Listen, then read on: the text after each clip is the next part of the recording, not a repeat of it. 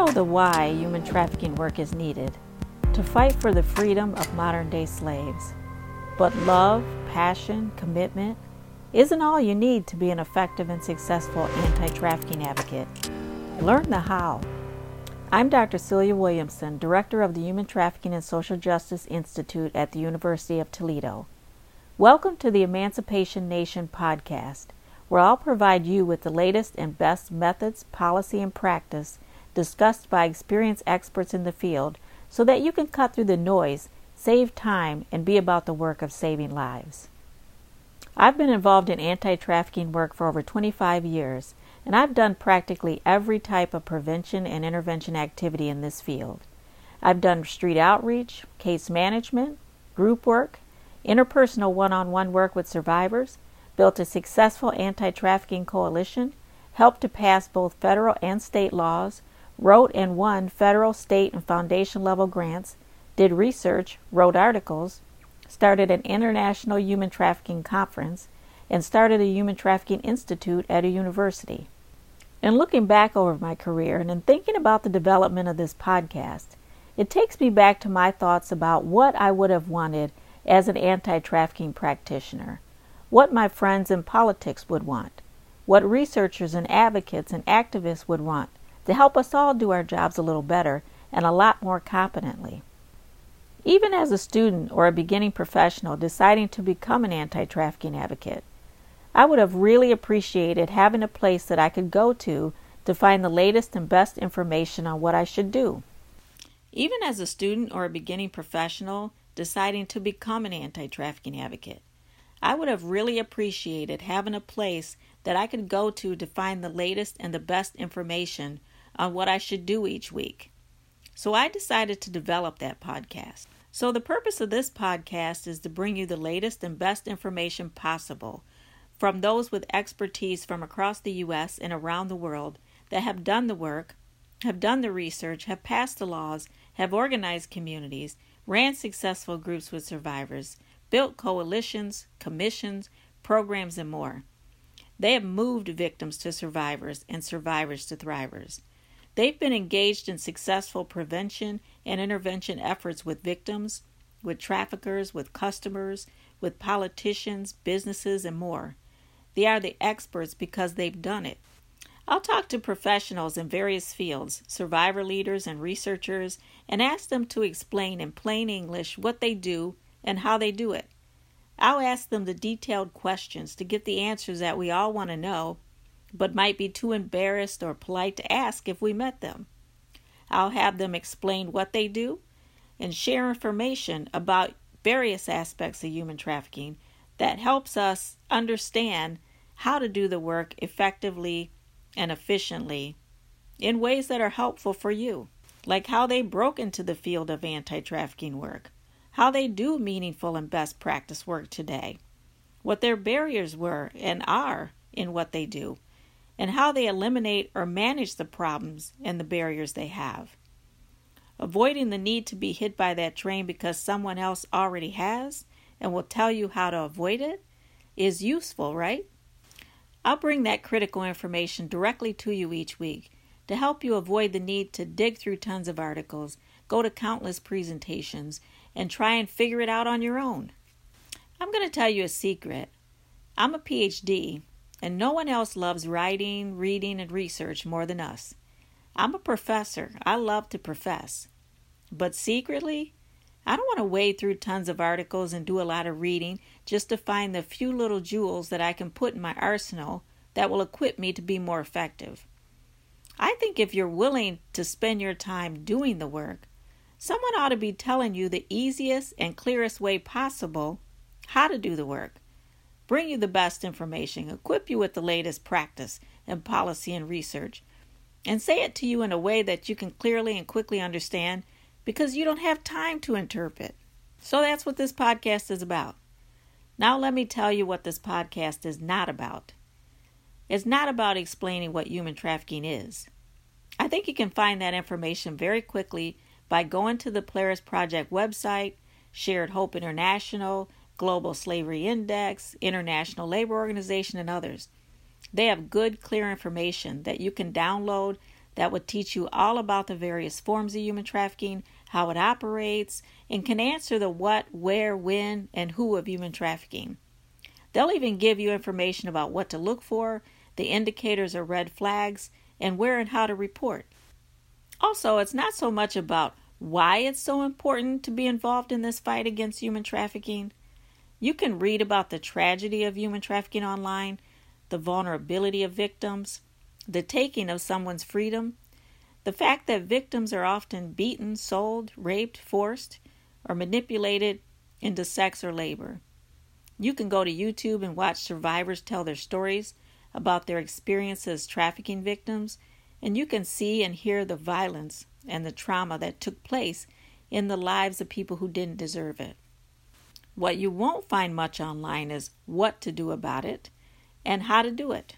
I mean real solutions offered in ways that you can actually go out and do it and be good at it. In this podcast, we have a lot to discuss. First, let me ask you a question. Have you ever questioned the anti-trafficking work you're currently doing? I mean deep down. Have you ever thought, am I doing the best work possible? Am I providing the best for my clients?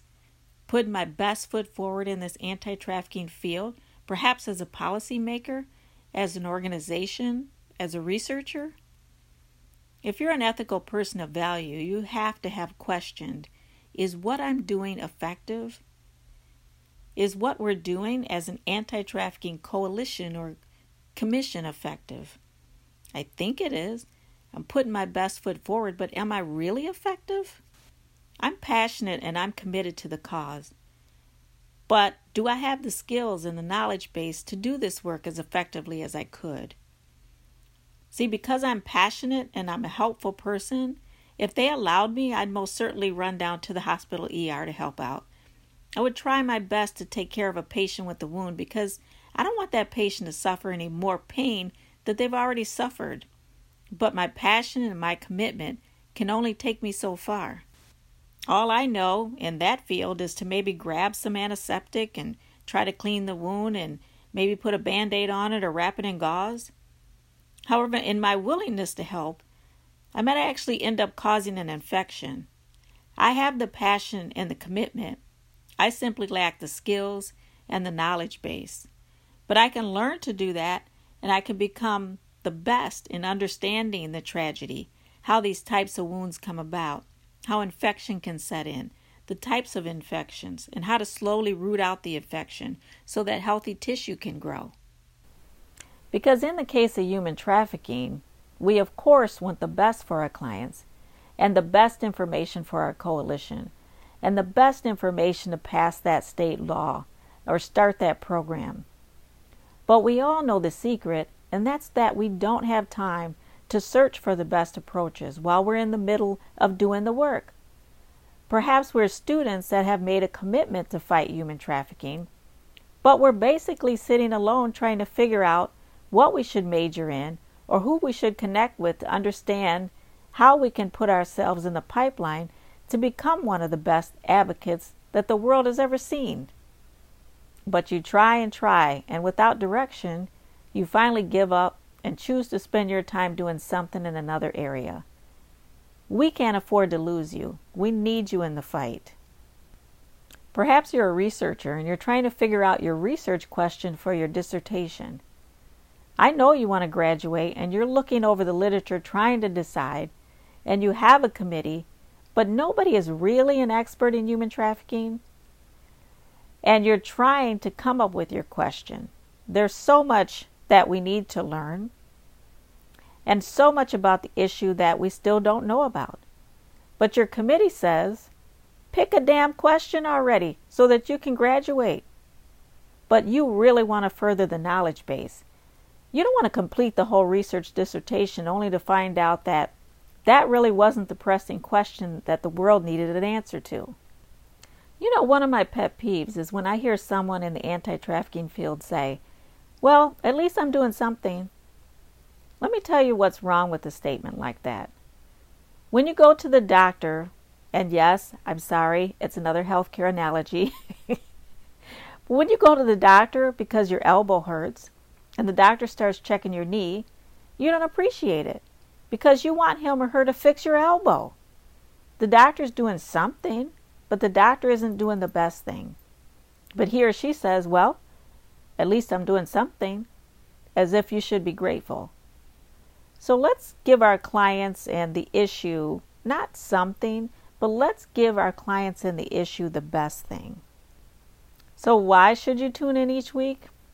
To gather good information and mix it with your already existing talents and skills and passion and knowledge and put your flavor on it and use it in ways that contribute to ending human trafficking. My why in doing this work is because I heard a story, because I heard several stories of tragedy, freedom lost, of adults and youth that didn't deserve what happened to them. I went out on the streets myself and spent 6 months out there with the women to learn about sex trafficking. This experience would shake me to the core and change the whole trajectory of my life. I'll tell you more about me on the street later on here. So I stand in a unique position. We've been hosting an international conference for over 16 years called the Human Trafficking and Social Justice Conference. It's held in Toledo, Ohio every September. By the way, you can find out information about the conference at traffickingconference.com. We have an average of about 80 presenters each year. So do the math. We probably hosted over 1,000 presentations focused on some aspect of human trafficking. We've had representatives from 42 states and 30 countries so far present at the conference. You should totally come to it if you get a chance. These are now my friends and colleagues, and they have a lot of information on almost every aspect of human trafficking, and they would like nothing more than to share it. I'll invite them on each week to share what they know, and again, I'll ask them for all the details about the pitfalls, how they were able to be successful. I'll ask them about their personal lives and how they managed to balance their work and their lives and what they do to reduce stress and how they engage in self-care so that they can continue to show up in the anti-trafficking field and do their best. Some of the information I think we need to know as a field of advocates, particularly if you're a direct service worker or you're a member of an anti-trafficking coalition or you're a student preparing to enter the field of anti-trafficking work. And that is, when we engage with victims, do we really know what questions we should be asking in order to help them? Do we really know what we should be assessing and looking for? What types of trauma treatments work? How do I find my client the best trauma treatment specialist? What should I be asking when I call or have my client call? What is trauma-informed care anyway? And what's the difference between trauma treatment and trauma-informed care? Part of working directly with survivors is having the right approach. Is one-on-one interpersonal work always the right approach when working with victims and survivors? Is group work appropriate? If so, when is it appropriate? Or for which types of victims? Do I need to have a particular degree to do this? Do I need a degree at all? What types of interventions work best? And with what types of human trafficking survivors? How do I move victims to survivors to thrivers? What are the interventions and how do I implement them? Because it seems magically that whatever discipline you come from is exactly what a survivor needs.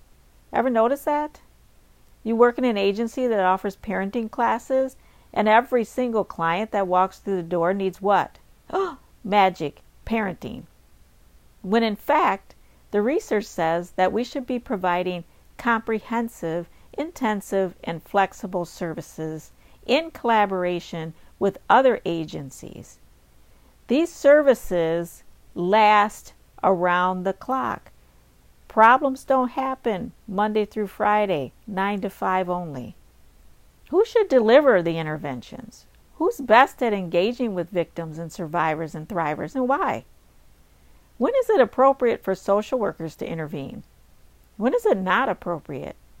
When's it appropriate for peer mentors or other survivors to intervene? When is that not appropriate? What about criminal justice and health care and faith-based communities? Do naturalists and herbalists and healers have a place in this effort? Should both men and women be advocates that engage victims, and if so, under what circumstances?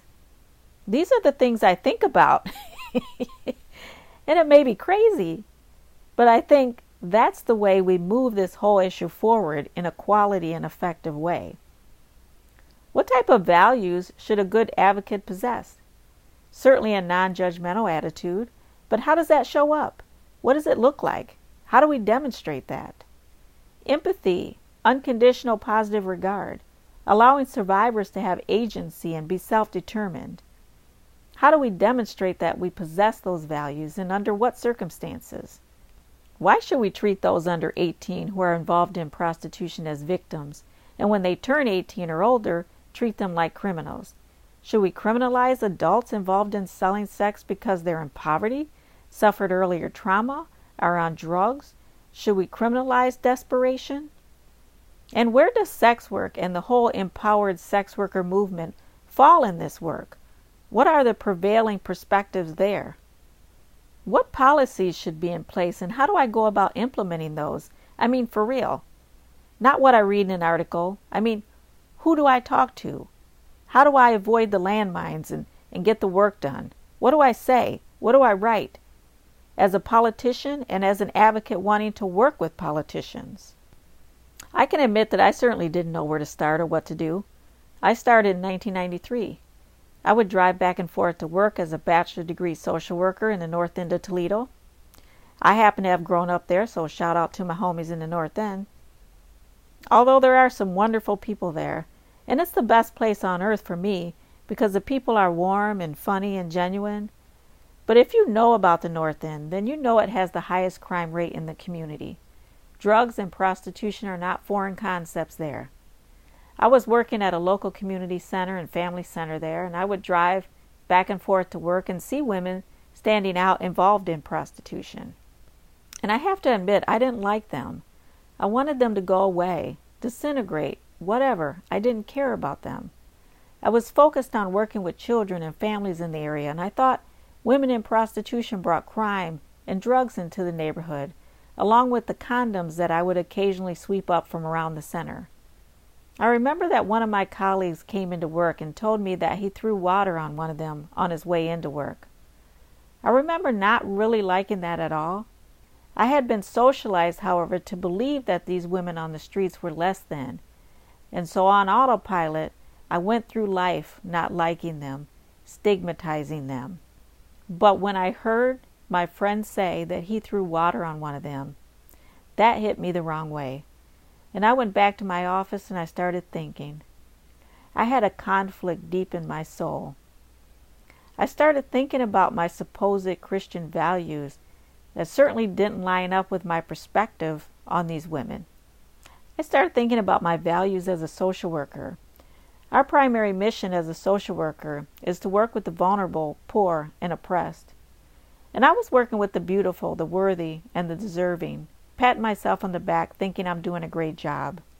I had an epiphany. I wanted to work with those women and help them in any way that I could, but I didn't know how. So, like a good student, I went to the library to read and find out.